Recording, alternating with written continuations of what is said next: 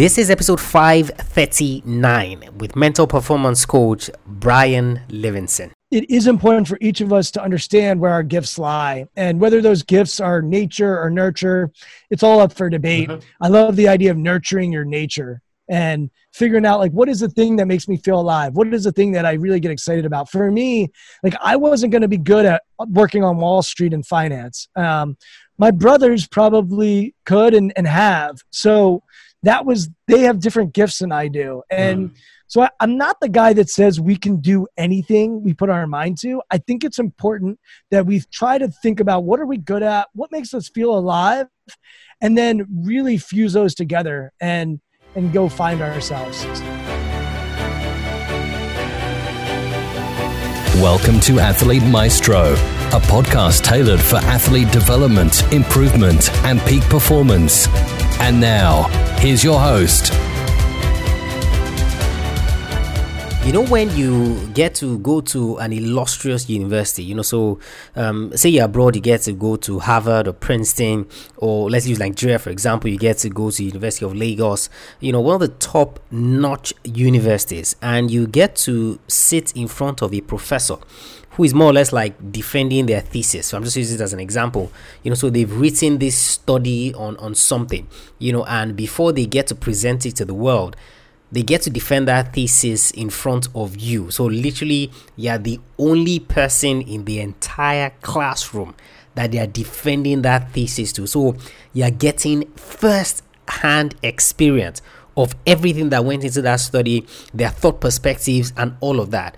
That is exactly what I felt, speaking with Brian on this episode. And I can literally say that at no other time have I ever really felt like a student in all the time that I've been doing this podcast. And jokingly, I told him at the start of the podcast that, hey, like, I am the interviewer and I am the student at the same time. And trust me, by the time we were done with that conversation, that is exactly how I felt. I literally felt like I was the student taking in this thesis from this professor. You see, there are millions of ways that you can answer questions. There are millions of ways to answer questions.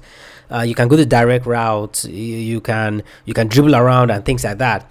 But you see, with every single question and every single thing that we talked about with Brian, it was more or less like he went the extra mile. So not only do you get the answer, you get a real life example of that answer in action. So it kind of goes to show you that he is an expert, in terms of being a mental performance coach. So he is the host of the podcast Intentional Performance. And basically what he does is that he talks with experts on what they're intentionally doing to be their best self in life. He's a mental performance coach and also an executive coach, to businesses. Gets them to perform the best way that they can. But you see, for us here on Athlete Maestro, it's all about the young athlete. It's all about getting you to that next level. It's all about helping you become the best athlete you can be. And you see, if you are ready to come to class, then you see, this is the episode for you. What exactly is it that we didn't talk about? We talked about this, developing a mindset for performance. We talked about positive self-talk versus useful self-talk, as Brian says. We talked about pressure. We talked about confidence.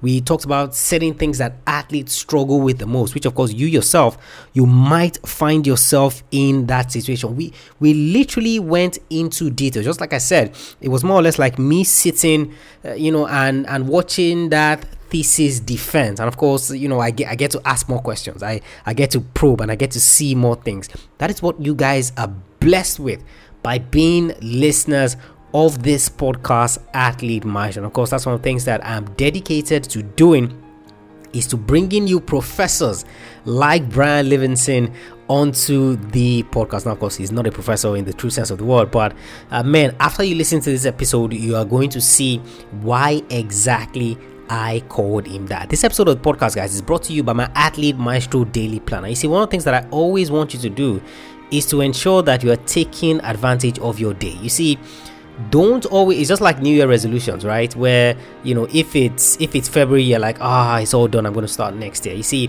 if you're taking advantage of your day, those days lead to weeks, those weeks lead to the month, and of course, it compounds and leads up to the year.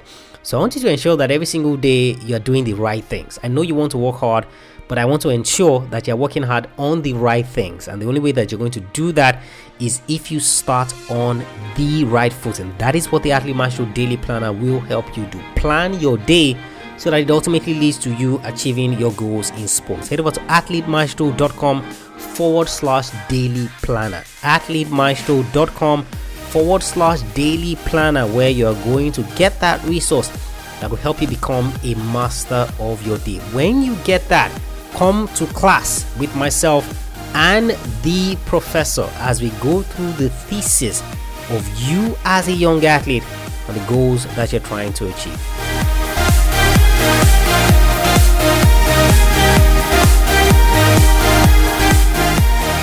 Everyone, welcome back to the Athlete Maestro podcast. My guest on the show today is the ever impressive. I know he doesn't want me to say that, but he's the ever impressive Brian Livingston.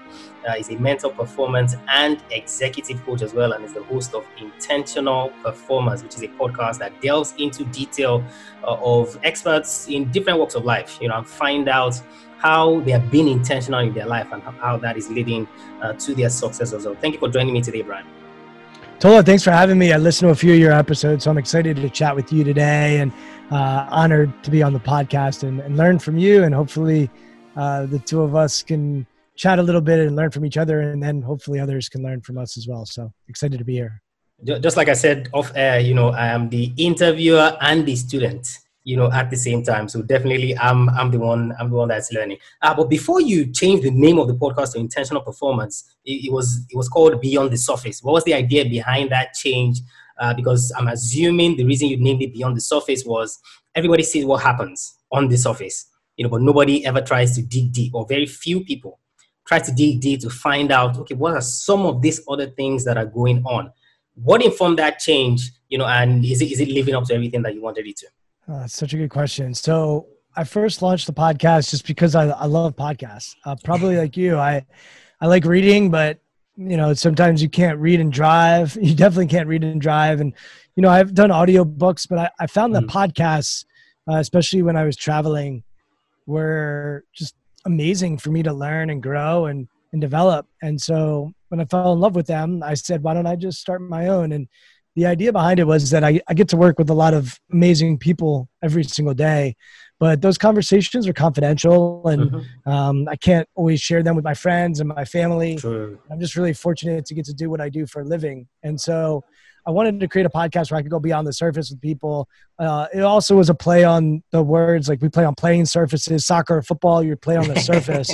And a lot of athletes, you can't always go beyond the surface with them. They keep it pretty high level.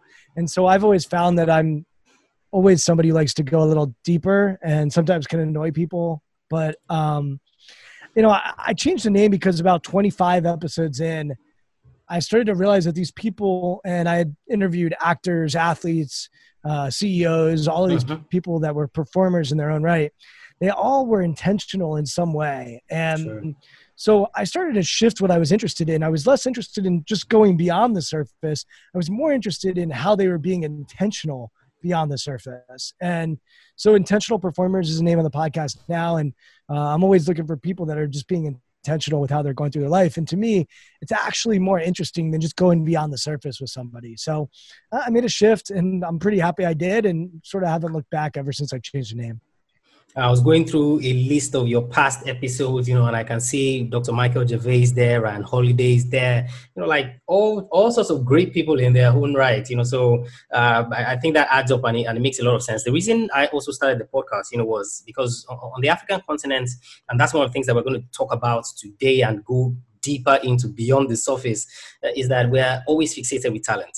And nobody ever asked the question that beyond talent, how do I make it in sports, or how do I become a better athlete, or how do I achieve my sports goals? It's after the fact, that we start asking those questions. So when something has gone wrong, when something didn't work out, and usually for a lot of those athletes, there's usually never time for them to remedy it. So probably they had tried to play professional soccer. They had gone through everything, done everything the wrongest way possible. And obviously, there were 24, 25 chances of being professional, not really there again. So it kind of aligns, with what you said in terms of taking that conversation deeper, and trying to find out. One of the things that you talk about as it relates to the podcast, is that you feel everybody can learn from these successful people, from all successful people in terms of what they've done. Now, I know like it's an endless question, but can you show me some things that you've learned, from some of the guests that you've had on the podcast? Oh, first of all, I'm just thinking in my head how amazing it is that we're having this conversation and that you've got a cool little podcast set up with your microphone in Africa, and I'm in Washington, D.C. And you mentioned some of those people that I've had on my podcast, and I think it's just been an opportunity to like create my own mentors and learn from people whose books I've written and get to ask them deeper questions and just learn and grow from them. And so just first, I think it's what we're doing right now is what I love to do. And how cool is it, the world that we live in today? There's a lot of messed up stuff with the world that we live in today. There's no doubt about that, but this is amazing. I mean, it's just incredible. So I just want to pause there. And then a good transition to, I think a lot of the people I've interviewed, they create space for themselves. And a lot of them find time and ways to do the things that they care about doing the way that they want to do them. And so they're very intentional with what they do in the morning, or how they show up for their family, or how they lead, or how they set their mind before they go to perform. And so, look, the tools are the tools of sports psychology, whether it's breathing or self-talk or goal setting. You can tool yourself all day. I think a lot of the people that I've interviewed and a lot of the people that I work with are creating systems and processes and mapping language on top of that to think deeply about how they want to show up and grab hold of their life in a certain way. That doesn't mean that sometimes they don't over-index on their job or their obsession or writing or whatever it might be. We can all over-index. And when we over-index, all of a sudden the strength becomes a weakness. But I've been blown away by the similarities that exist in the intention, the frameworks, the philosophy. A lot of these people have a way or a mantra or a way of navigating the world that guides them. So those are some things that I notice when I'm talking to the people on my podcast. That's good, because, I feel like there are a lot of people that listen to us now, and they'll be thinking that, a lot of these people have something special about them, and that's one of the things that, later on we're still going to talk about. And, they have like this magic wand or magic things that they do that I, as an ordinary person, can't do. I think it just demystifies it to the point that, these guys are regular human beings, just like me and you. It's just that they found a way to do things the right way, So, and of course, you talk about systems and processes, and things that are, as it relates to those systems and processes you mentioned. Now, you've been working with athletes for a very long time. And I watched some of your YouTube videos, when you were at the wrestling facility, I think it was AU Wrestling, where you were talking to them and things like that. One of the biggest things that I see athletes struggle with, and I'm sure, the athletes that are listening to this podcast as well, is when we talk about an athlete creating a system, they're always puzzled, like, what are you talking about? In the athletes that you've worked with and the discussions you've had with their coaches, how would you say an athlete can create systems, that assist their habits, which in turn assists everything that they're trying to do in sports? I want to go back. I got to answer your stuff with two answers, I think, every time. Because you made me think of somebody who I had on my podcast named Tola Olubumi. So Tola, she shares your name. Interesting. I'm not sure where her family originated from. I can't remember off the top of my head. But she's a dreamer in the U.S., which means that she's actually not considered a citizen by the U.S., and she's over here and she's fighting and advocating for rights. And when you said something that you said, there's nothing really special to these people, they're ordinary.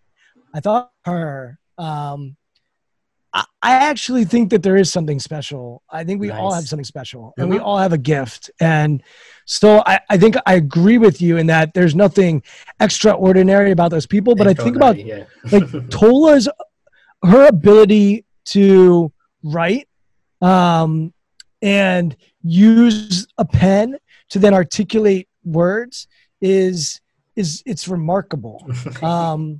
And so I just think we all have a gift, and it's up to us. And by the way, her name's Tolu, not Tola. And you probably Tolu. Yeah. And Tolu, like her gift is her ability to put pen to paper and then articulate what she has to say. And her voice is unbelievable. And so Tola, I think it is important for each of us to understand where our gifts lie, and whether those gifts are nature or nurture, it's all up for debate. I love the idea of nurturing your nature and figuring out like, what is the thing that makes me feel alive? What is the thing that I really get excited about? For me, like I wasn't going to be good at working on Wall Street and finance. My brothers probably could and have. So they have different gifts than I do. And so I'm not the guy that says we can do anything we put our mind to. I think it's important that we try to think about what are we good at, what makes us feel alive, and then really fuse those together and go find ourselves. So that I just wanted to emphasize that because I think it can get lost. And I thought of Tolu as somebody who is like, I can't speak like she can. I can't even write like she can. And I have a book that's coming out. She has a gift with words that it would be a shame if she'd gone into engineering. And I forget exactly what she was going to study. It might've been engineering. But we all need to step into whatever our gifts are and be aware of them. So I wanted to say that. And then what was your question again? Because I think I didn't actually answer it. Yeah, before I get back to the question, the reason I mentioned that is that, we have, especially for young athletes, we have a way of idolizing, this elite athletes. So I'm watching LeBron James on TV. I feel like is here. I'm right down here. I see Messi or Ronaldo or any of those guys. So the reason I mentioned that was for a lot of young athletes, when you're telling them or you're trying to teach them mental skills, and some of the things that they should do to be the best athlete they can be, they kind of see this huge barrier between themselves and people, like LeBron James. And unfortunately, Kobe Bryant lost his life. I saw one of the episodes that you did about him on your podcast, and they, talk about his work ethic, and the kind of mentality that he had.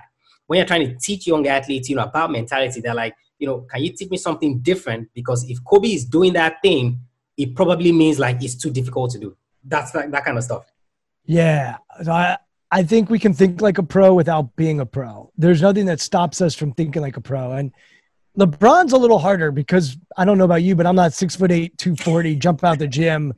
But he is amazing because he's adjusted his mindset over the years. He's worked on it. He's adjusted his body. I mean, when he came in the NBA, he didn't even lift weights. And I think he didn't lift weights for like the first 4 or 5 years in the NBA. And then now you see what he does nutrition-wise and fitness-wise. And there's a reason why he's 34, 35 years old and he's still the best player in the world. And so I think the mindset is not, for me, I think it gets misunderstood. It's if somebody had sprinkled and taught me mental skills when I was 16 years old, I wasn't going to become LeBron James. It wasn't going to happen. Yeah. Now, maybe if I grew up somewhere else, I would have had a shot to become Leo Messi because like him, I'm 5'6". I actually sometimes get people think I look like him. You look like him a bit, yeah. Yeah. So like he's my doppelganger. So maybe Messi, but definitely not Ronaldo. Definitely not Ronaldo.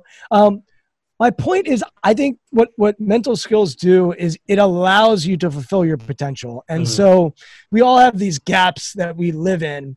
And for me, mindset and mental skills is just what allows you to close the gaps and maximize. And so I think there's a misconception when someone says it's all mental.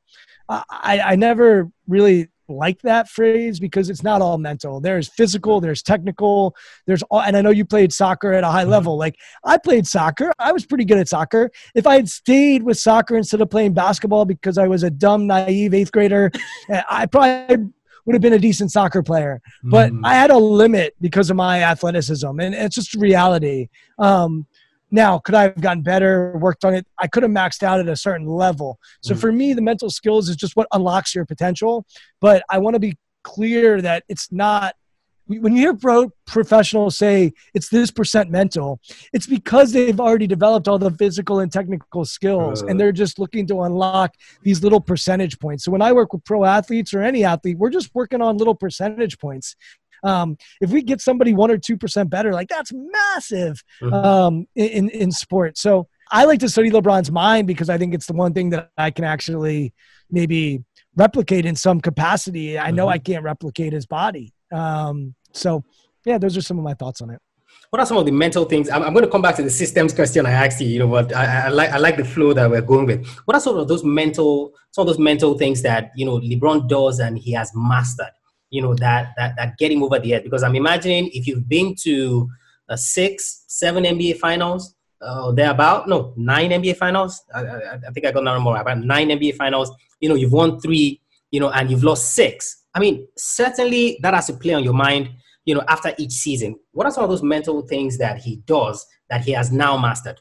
Yeah, and I think it actually goes back to systems and processes that you were sort of asking about earlier. Look, I'm going to actually use Ronaldo as an example because I'm assuming your audience might resonate with him. I know there's the Ronaldo Messi debate, but like Ronaldo is thought of as this arrogant dude, right? And so I have a framework that I have noticed with elite performers where their mindset for preparation is actually different than their mindset for performance. And you listen to Ronaldo and he makes these comments about God and, he was born to play, all this stuff. But LeBron does too. And so does Beyonce. And so does Serena Williams. And so does every great performer. Even Roger Federer is super humble. When he steps on the court, he believes he's the best tennis player in the world. And so for me, what I've noticed is that there's a shift that occurs in preparation and performance. So in preparation, people are humble. They're focused on work. They're thinking about the future. They're perfectionistic. They're analyzing. They're experimenting. They're comfortable with being uncomfortable. They even have some fear or anxiety, and they're really self-focused, a little bit selfish. Whereas when they're performing, they are arrogant. They're focused on playing, not working. They're in the present, not thinking about the future. They're adaptable, not perfectionistic. They're focused on their instincts, not analyzing. They're trusting the process rather than experimenting. They're getting comfortable. They're stretching. They're getting themselves as comfortable as they possibly can get. They're not uncomfortable. They're fearless in performance. They're not worried about being afraid. And lastly, they're selfless. They're often thinking about performance and how they can make their teammates better. And I actually listened to one of your podcasts where you were talking about selfishness. And I think it's a really interesting conversation for an athlete because it requires LeBron to be selfish to say, I'm going to eat a certain way. I'm not going to go to the club. I'm going to do X, Y, and Z. I'm going to get my sleep. He has to put his own mask on first before he can help anybody else put their mask on. But I do think the greats, and even if you're someone that's playing attack like Ronaldo or Messi and their job is to score goals, there still has to be an element of I need to make the right play at the right time and be selfless. So I'm actually writing a book and it comes out in October, and it's all about how the greatest performers in the world shift their mind in preparation, from preparation to performance. And they add this element in practice. So practice for them is all about combining their preparation mindset and their performance mindset. So the acknowledgement that there are times where I need to be humble in practice. Then there are other times where I need to practice my performance mind of arrogant. Like I'm the shit. I'm the best player in the world, whatever you need to step into. And I see far too many athletes bring their preparation mind into performance. They become perfectionistic. They're analyzing. They are uncomfortable. They're fearful. And that really is what I find gets in the way more often than not.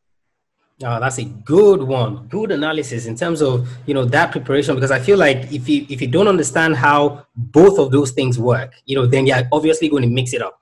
I know one thing about sports is that, very rarely would you get the chance to have a do-over. So the 100 meters final, at maybe the Olympics, World Championships, if it's done, you're waiting 2 years, 4 years, for the next one. It's not like you can say, hey, let's go back and do it. So that good analogy. That makes a lot of sense. Now you've worked with everybody always likes to say Usain Bolt, right? Like the best sprinter in the world forever. Like seems like he's unstoppable. The dude trains his ass off. Like go look at what he does in preparation. Like he humbles himself. He works his ass off. But when he toes the line, he can flex his muscles. He smiles. He has joy. Like there's just a video that surfaced with him, like playing with the kids. Fist bumping. He's playing because he knows he's done the work. He's done it. Now just go play.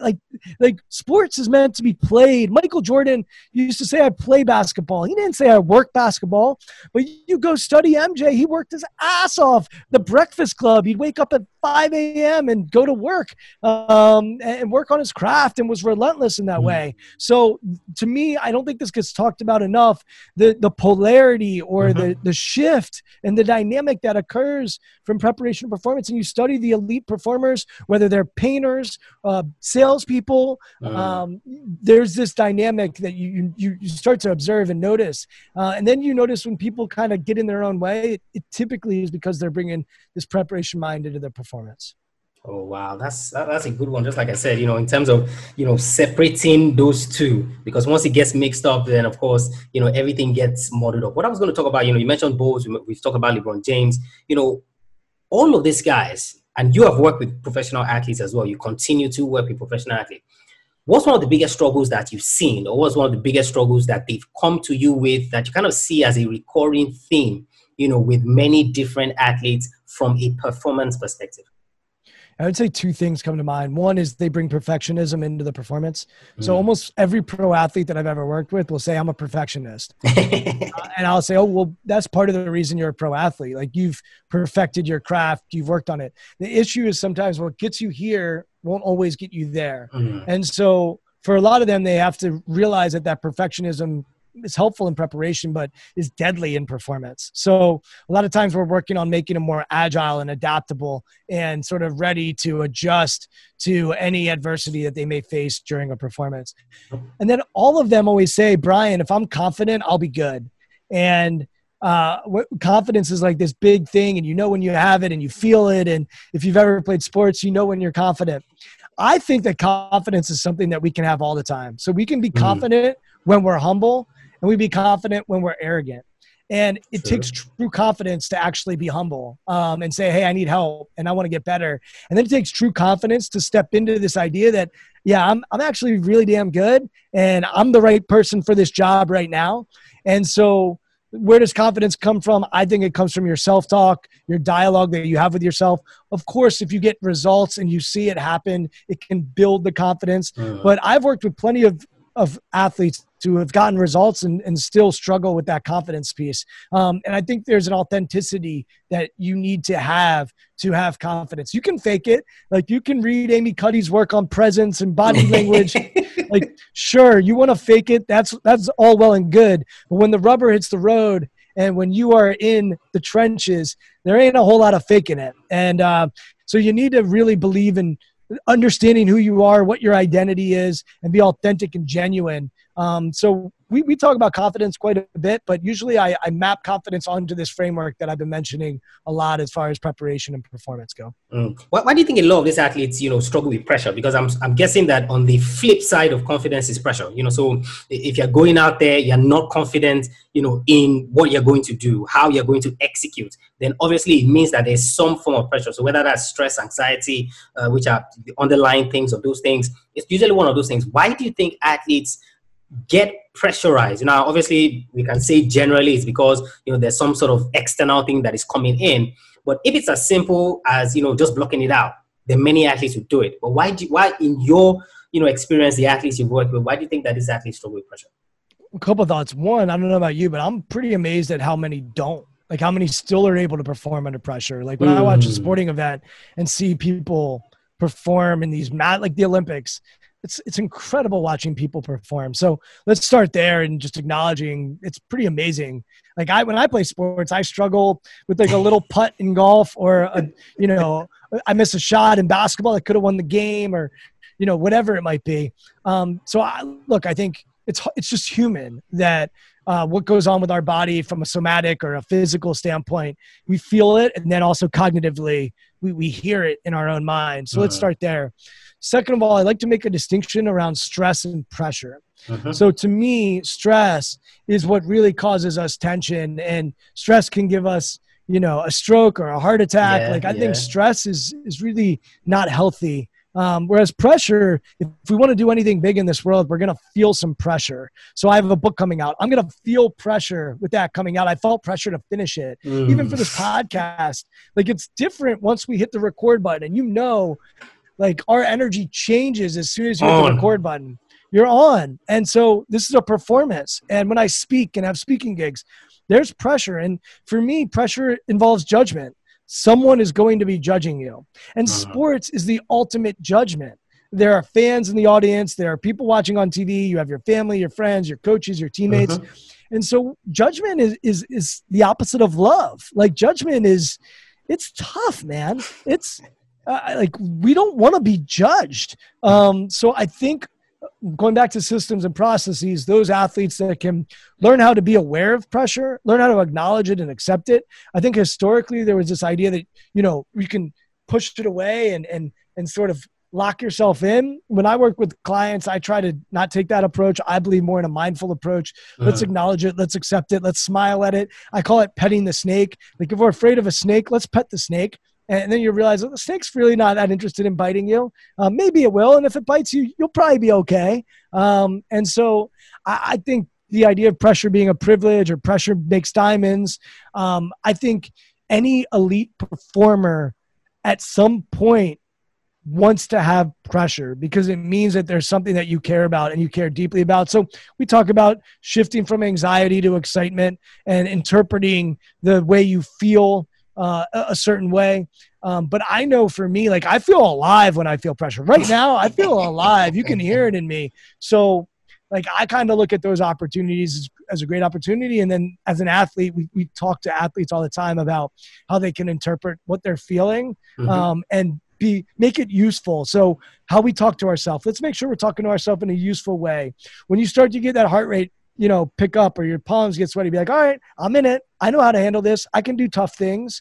So that's how I think about it. And that's often how we talk about it when we're working with clients. Good. I'm going to come back to this useful self-talk that you talked about versus positive self-talk, because, you know, I saw a place where you mentioned that you like to use the useful self-talk angle, but I'm going to come back to that. What I wanted to ask you was, you know, this pressure related, do you feel that there are some athletes who would just not be able to handle pressure? And one athlete that comes to mind is Asafa Powell. You know, so Asafa Powell, 100-meter champion, previous world record holder. But at every major event, and the one that comes to my mind is the 2007 World Championships. So prior to that, for 3 years, Asafa Powell had barely been beaten in the 100 meters. You know, this is a guy that over the course of his career, he has run sub 10 seconds 97 times, you know, and counting, because I feel he's still running somewhere. But every time he got to the major events, he just capitulated for whatever reason. Now, that 2007 World Championships, he goes in there being the favorite to win. Obviously, he doesn't win. Tyson Gay wins that one. He comes 3 months after the World Championships. He breaks the world record. And everybody is like, why didn't you do that? Why didn't you do that like 3 months ago, like so that you could be world champion? Do you feel there are some athletes who would just not be able to handle pressure? Because I feel like there are athletes listening to us now, and many of them are just resigned to saying, on the biggest stage, I'm not going to be able to do it. I was talking to a client before we connected here. I'm an optimist. Like and I'm not a naive optimist. I'm not someone who's just going to ignore facts, but I'm in the development business. So I believe that we can all improve. We can all get better. So I don't think I'd ever say, yeah, this person is just not wired to handle pressure. I think we all have stories that we create in our head, and there are all kinds of examples of athletes, including LeBron James and Michael Jordan, who got to a point and they thought they couldn't break through, and then they break through. Or I remember in tennis, it was Djokovic, who thought like I couldn't beat Federer and Nadal, and then he broke through. Phil Mickelson in golf, like for years, couldn't win the big one and then broke through. And so I'll never say that you can't do it. You know, I'm based in Washington, D.C. in the last 2 years. We've had championship teams in the Washington Nationals, the baseball team, and the Washington Capitals. Before that, the hockey team. And both of those organizations had not won a championship, and they'd been very talented and had won their divisions. And everyone said, you know, the Caps have this guy, Alex Ovechkin, who is one of the best hockey players. He can't win it, and all these reasons why he can't win it.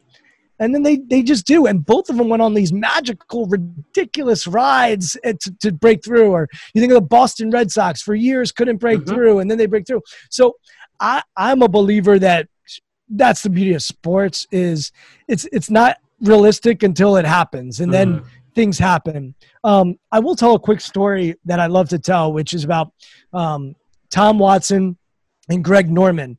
So both of these guys are great all-time golfers.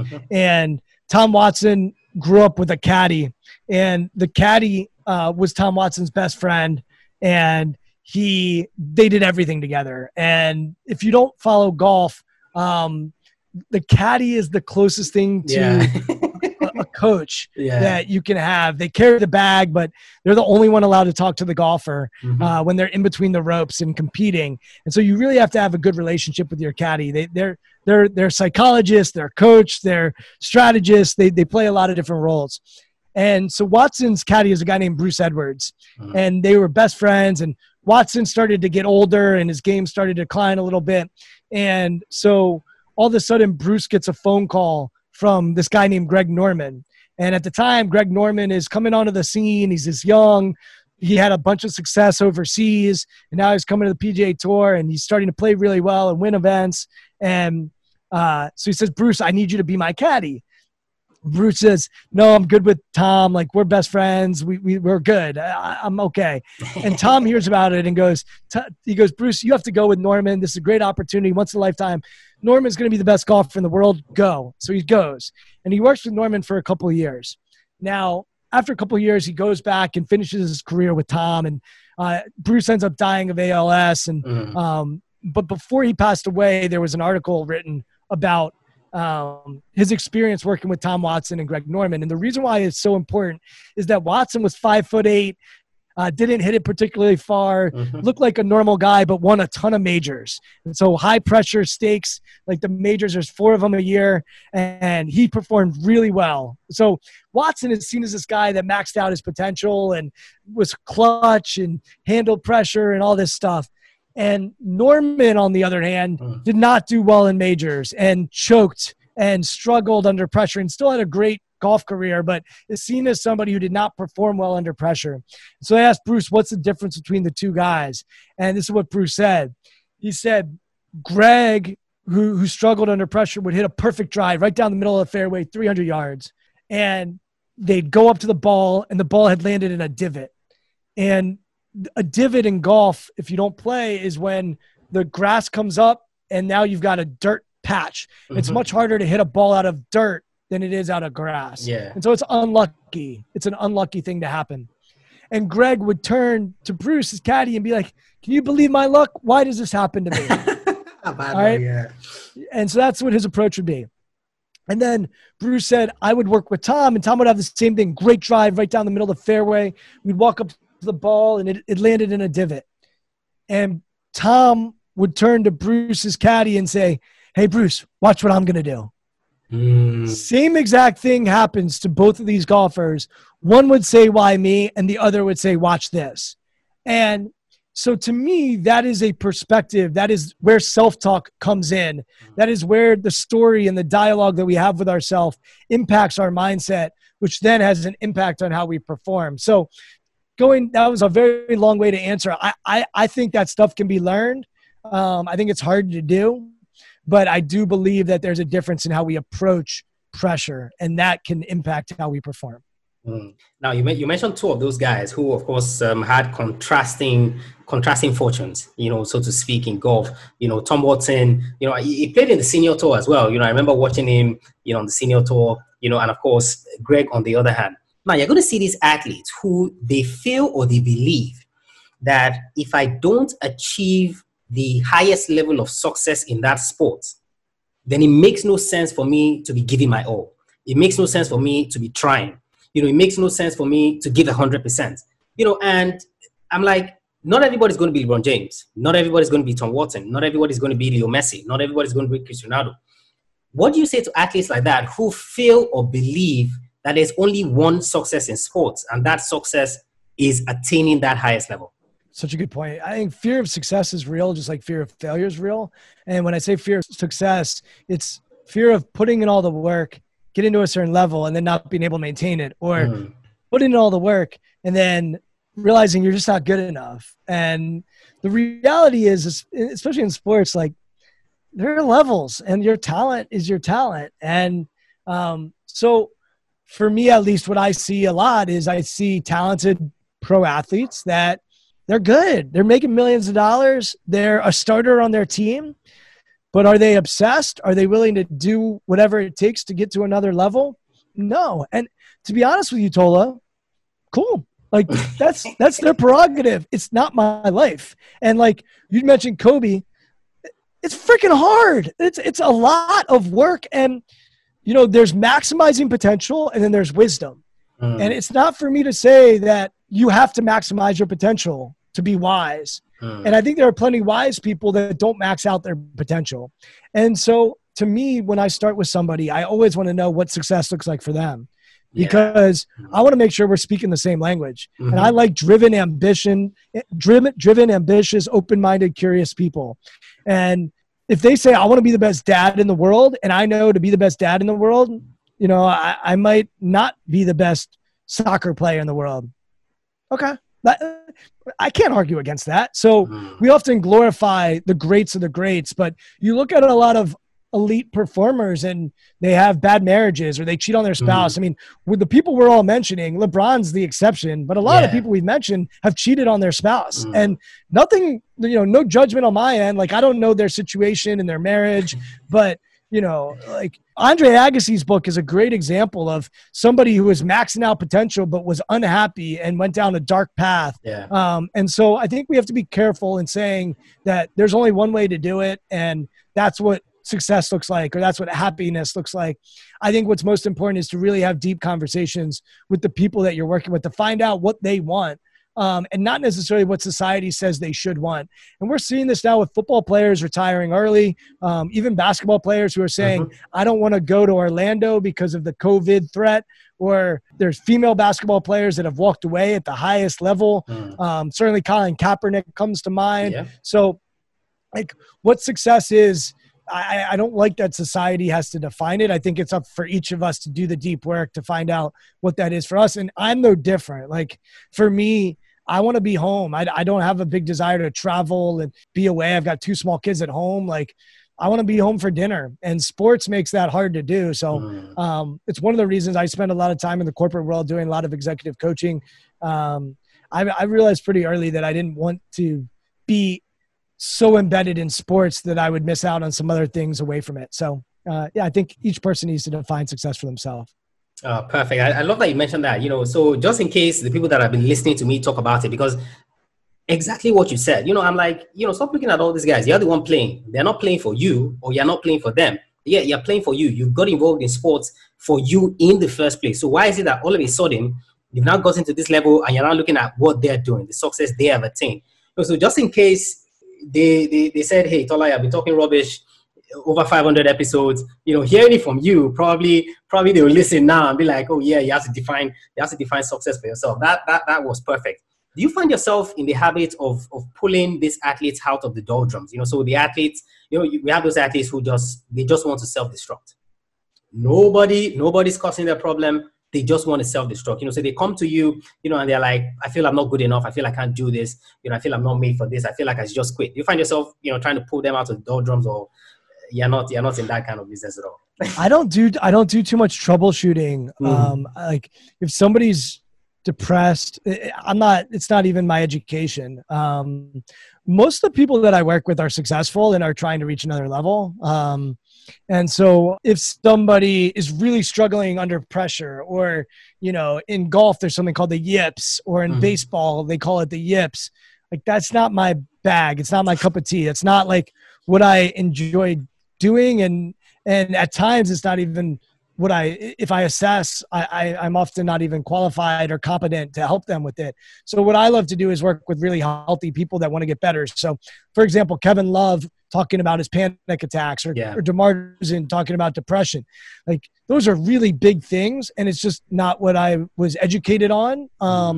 And it's not what I'm passionate about. And so I really work with people that are already good and they say, I want to get better. And so it's very rare that there's a specific problem that we're trying to fix. Instead, like, I love positive psychology, which looks at what do you look like when you're at your best? And that's a question that I ask almost all my clients so that we can try to be more consistent at that. And I find sports is really good at troubleshooting. Hey, you need to work on your left foot. Hey, you need to get it more fit. Coaches are great at pointing out what you need to do to get better. So for me in my work, yes, we'll talk about that, but a lot of times it's how do we get you to be more consistent, create processes that allow you to bring out your best self more often.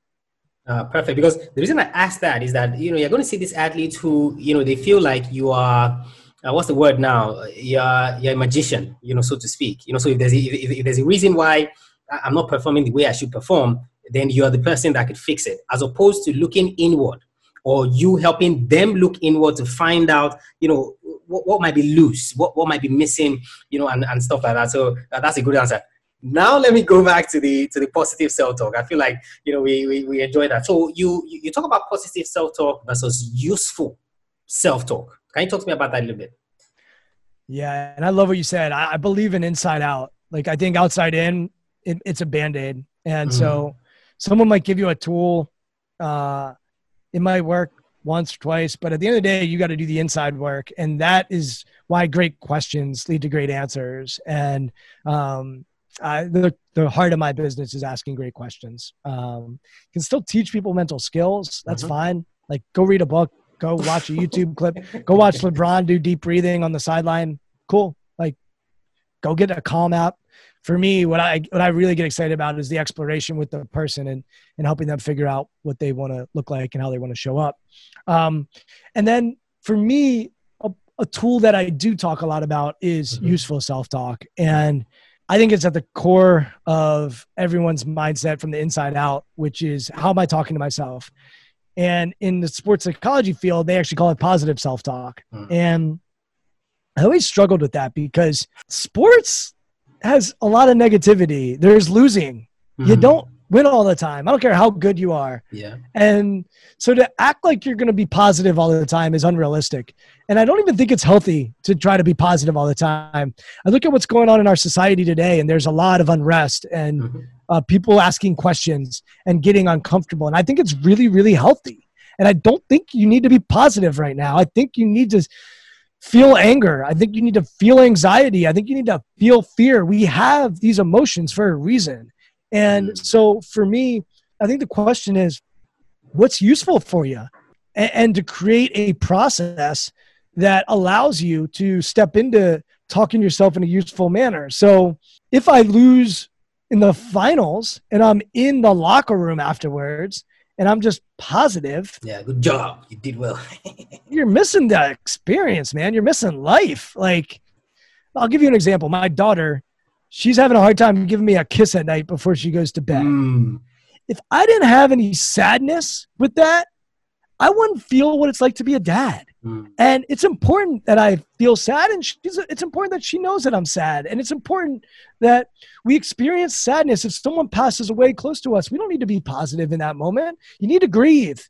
And if you don't step into some of those emotions are going to show up somewhere else at some other time. And that's when you're going to lose control. And look, that to me, if you frame it that way, and then you have a conversation of when you are performing, what is useful for you to say to yourself? And if I have a client who says, it's useful for me to look in my opponent's eye and tell them, I'm going to kill you. Yeah. And if that is useful for them, then let's have a conversation about why that is. And for me, it's not for me to say that that's bad or good. Bad language. It's for them to figure out what's helpful for them and not.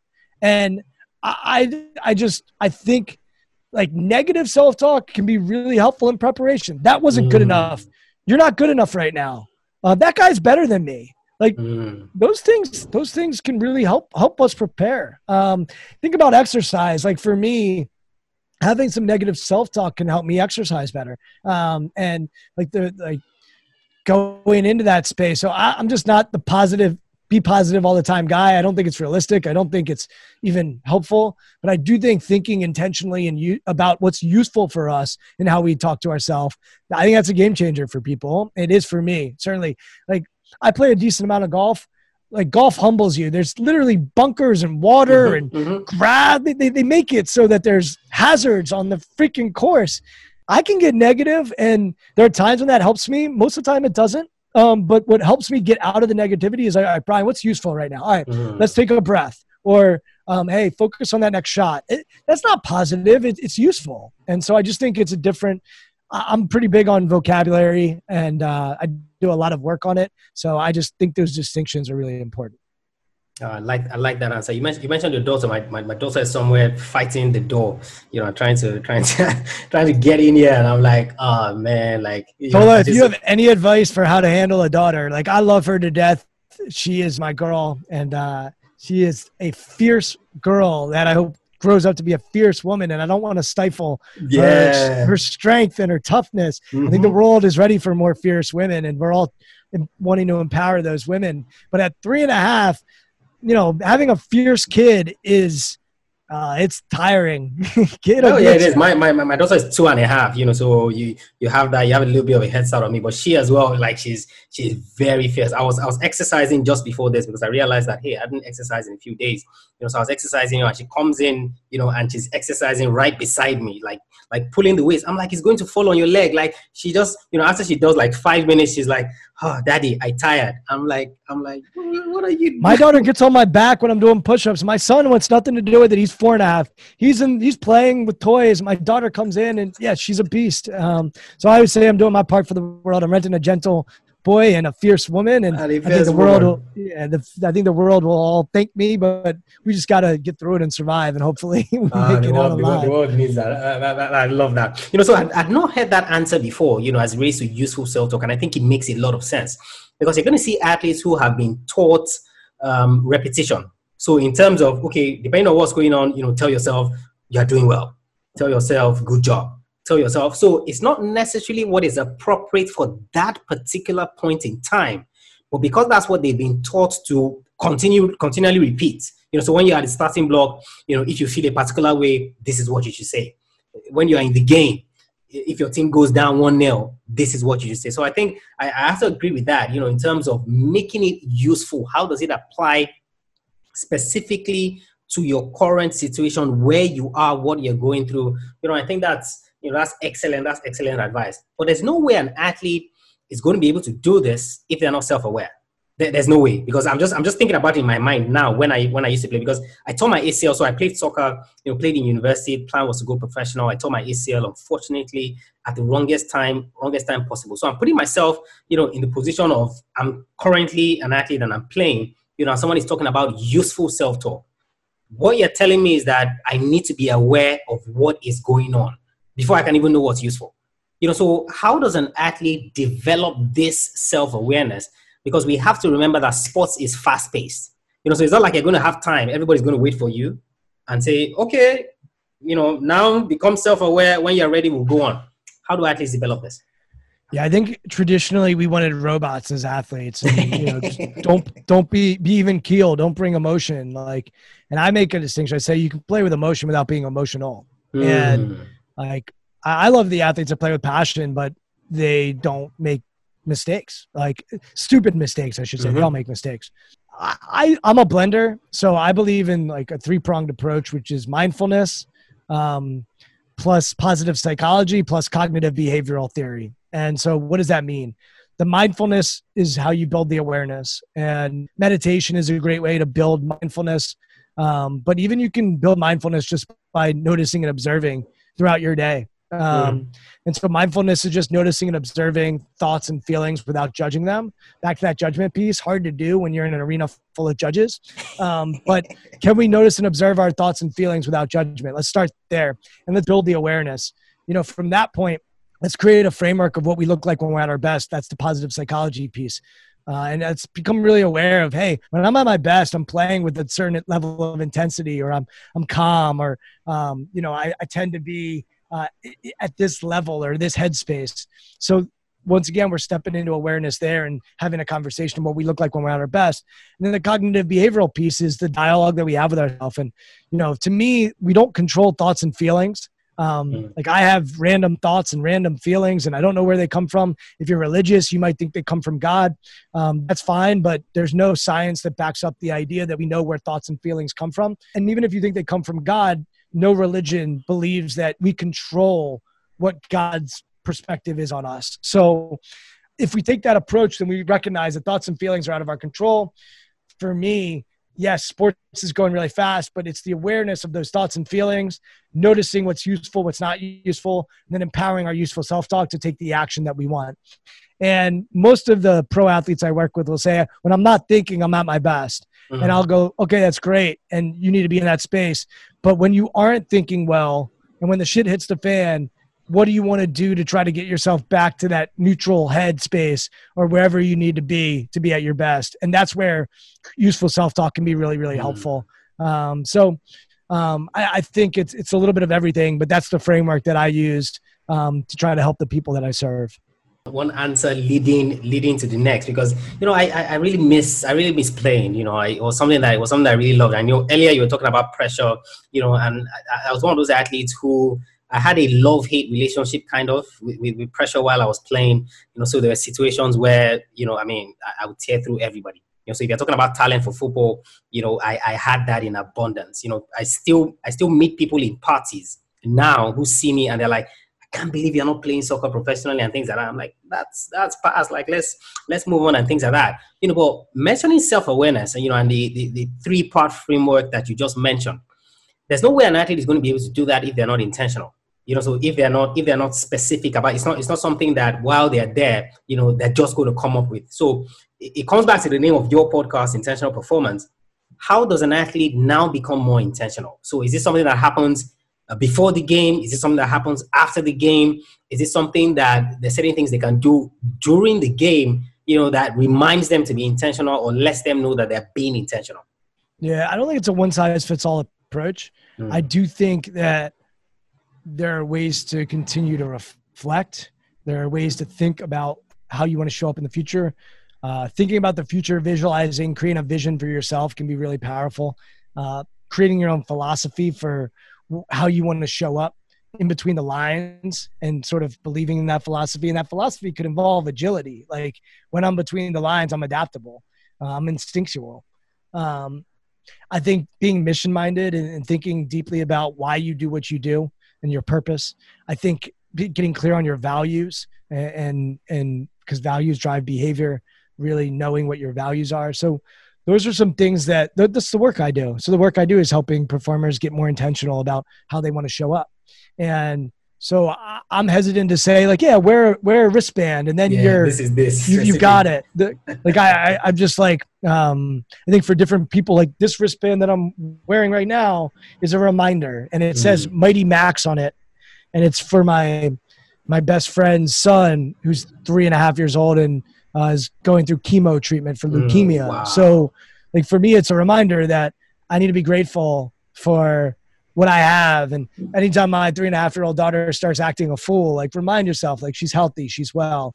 And so I think that's personal to each of us, but I encourage each person to think about how they want to show up, think about why they're showing up, think about what the best version of themselves is. And then from there, we sort of create systems, processes, tools that help them get there. For me, going back to that emotion piece, like I think I'd much rather have an aware athlete than a robot.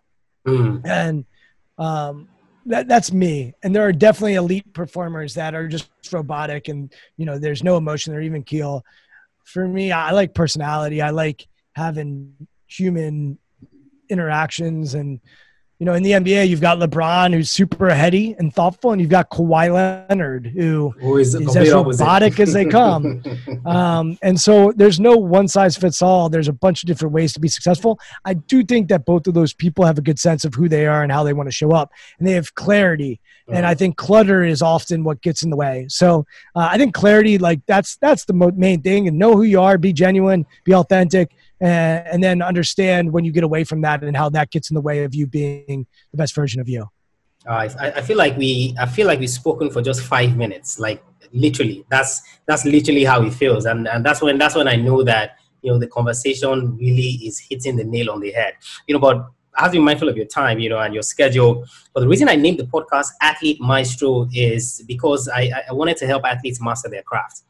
I'd been through the process. Unfortunately, I got injured. I tore my ACL, traveled abroad for surgery. I mean, by the time I came back, I was in my 20s. I was out of the game for 2 years. I learned a lot from the process. Performance side, business side of sports. That was one of the things I wanted to talk about. But, we'll probably fix another time to go into, some of those things and how it affects performance.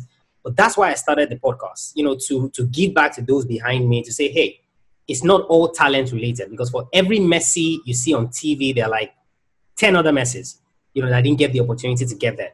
What, in your estimation, does it mean to be a master of your craft? I tore my ACL also 5.5 years ago, and I'm still not right. So we can share scars another time.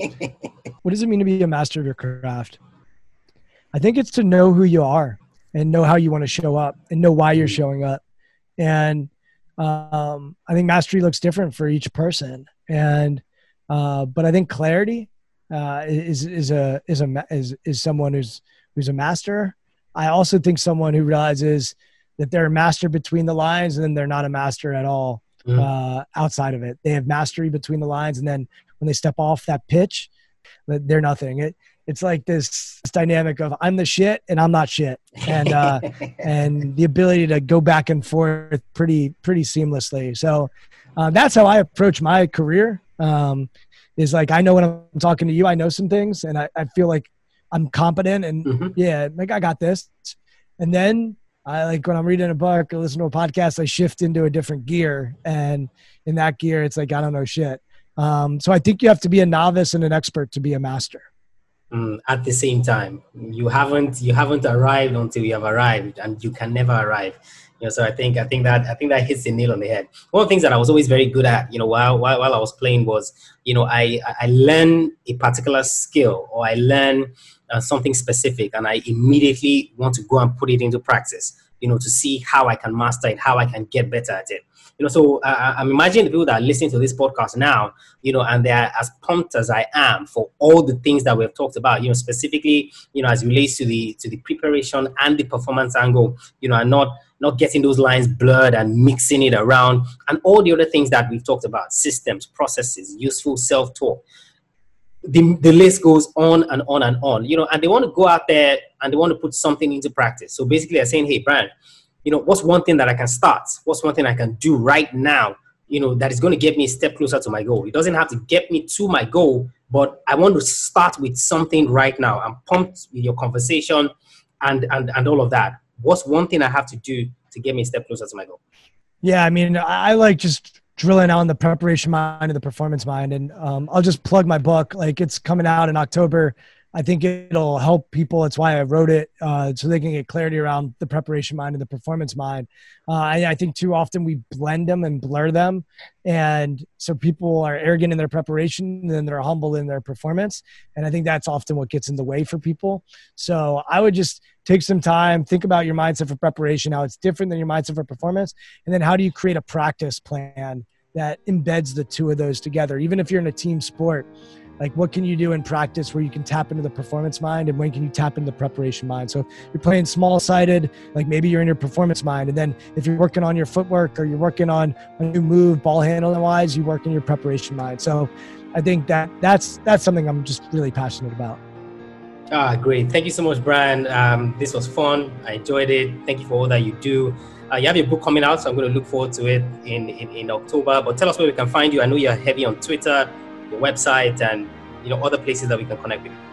Yeah, on Twitter, I'm at Brian Levinson. And then I'm actually at blevinson.com. And then there's a new website that launches in a couple of weeks called strongskills.com. So that's in the works, and be on the lookout for that. There's a lot of good stuff going there. And the book's called Shift Your Mind, and you can get it on Amazon, Barnes & Noble, and it's going to be at a bunch of other places as well. So Tola, man, you asked great questions. Jake Thompson connected us and told me that you asked great questions. I'm grateful that we connected, and I'm sure we'll chat more in the future. So thank you so much for having me on the podcast. Thank you for coming on, Brian.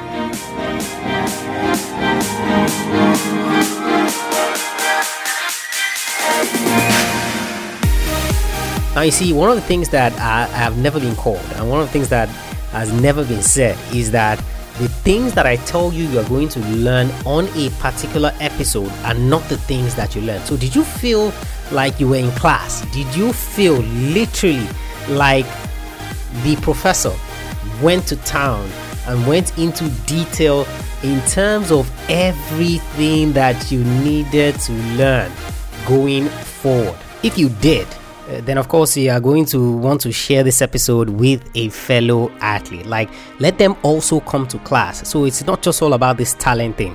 Then when you come to the mental aspect as well, what exactly is it that you're focusing on? What exactly is it that you're paying attention to? So share this episode with them. And of course, show Brian some love as well. Like I said, he's a professor, but he's not a professor.